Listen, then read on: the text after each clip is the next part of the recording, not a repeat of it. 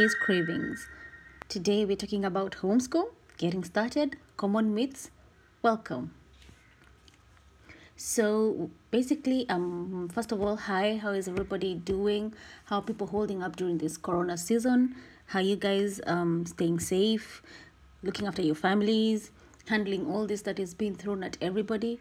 I'm hoping you're staying, sanitize, stay indoors. Remember, you are your brother's keeper in this season. When you keep your brother safe, you are safe. So stay safe during this season. So basically, I'm just going to talk about homeschooling getting started today. I'm going to address a few myths that people have of homeschoolers have had in the past or about homeschooling. And I'm also going to at least give a few pointers on how I think guys can get started, especially given that right now there's no training out there. They're your kids, they're at home, you have to keep them safe during because of COVID-19, and you just need tips on how to keep things moving. They need to keep learning, they need to prepare for the exams and so forth. So some of the myths that I think that were most common about homeschooling is you cannot teach. As a parent, you cannot teach. That is like one of the most unrealistic things people say, because you do educate your children from when they come into their lives, because they're learning about you, they're learning about the environment you have created for them. So they are constantly in learning mode about you. What are your likes? What are your dislikes? What makes you mad? What makes you happy? What makes you proud?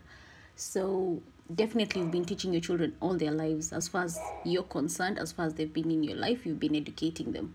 You just never had a label to it, and now you do. So you can actually educate your kids. Secondly, your kids will not learn. Your kids are going to learn.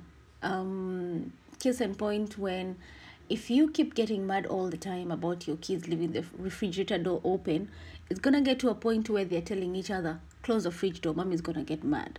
Or if you like having your things in a certain way, you like the pots and pans hanging from one side, they'll be like, okay, let's put them here because mommy likes them this way. And if you're observant enough, you realize whether you have a guest or a new person within your space, your kids will be the ones offering directions as to the things you like. So they've been learning from you. So yes, your kids can learn from you. Again, total myth. Let's just let that one go. I think the third one was the reasons for doing homeschooling. A lot of people have never understood that homeschooling came from for most people has always come from a point of addressing or giving your kids putting it on your giving your kids something that is not available out there.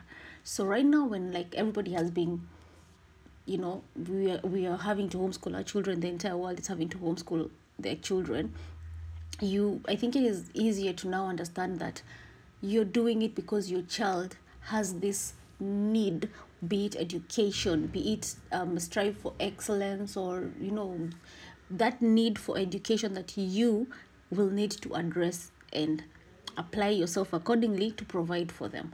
So if the people who get into this for religious reasons, the people who get into this because they want to make their children more sports academic based, so regardless of what their reasons are, here we are, it's homeschooling. And that should never play a part. In fact, the more important role that should play a part in is you determining what your agenda is for homeschooling. That is a very primal thing. You need to figure it out from the get-go, because it's going to get confusing up ahead if you don't.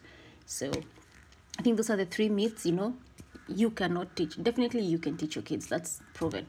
Your kids cannot learn. They've been learning their entire life, so definitely they're learning.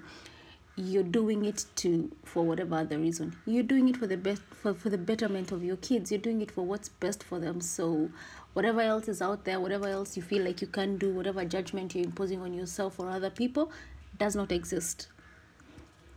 So how to get started? Now that we're smack in the middle of Corona season, it's like, okay, there were kids who were supposed to enroll in school. That's not happening. So you have the younger kids who definitely have the introductory phases. They need to do their colors, their numbers, their alphabet. And then you have the ones who are in year 6, or they're in all the later grades, where they have to be learning because they have examinations sometime this year. So depending on where you find yourself in this homeschooling season, it is important to address that in packets. And I'll explain. If your child is 3 years or 4 years or whatever age and they're about to enroll in school or had just enrolled in school, you're finding yourself wondering, how do I teach my child to read? There's going to be a whole season of them not learning and you not being able to support them. No, you can do simple things. Start from their age. Just allocate them 1 hour a day. Run through the alphabet with them. Run through the numbers. Identify colors, shapes. You know, do if they are early readers, they've already said their phonics, and just do the short sounds and keep your child engaged. The key is to do it in small packets. Smaller kids, you can do it in 15 to 30 minute intervals. That's enough. So for whatever it is you're doing, and don't ever do it beyond 2 hours as you're beginning. Later on, you can go on and add a few more hours, a few more, depending also on the age of your child. And if you're finding yourself educating your child who is way older, doing way different things, take your time. Just to identify where your child is, identify what is required or expected of them as per the curriculum, and then give it an hour per subject, and do a maximum of 3 hours to begin with until you guys get into a rhythm, and you can add on the hours, you can add on the time, you can diversify, you can have more time to do other things now. But in the beginning, start small. It's like a business. You gotta start small and then grow. And then last thing I think I will tell you is that patience. Your child is not going to learn every single thing in that textbook. Even if they were in an institution, they still wouldn't learn all that stuff. So take off that pressure from your child, take it away from yourself. Understand there are some things that will come easily to your child, others may not, and be accepting of that fact. Let it sweep. If it's not their cup of tea, go on to the next, because in this life we cannot address every single issue. At the end of the day, you can only address what you are able to. So with that said, please be patient, please love your families, be your brother's keeper, and in this corona season, stay safe, stay indoors, and thank you for tuning in. Until next week, bye.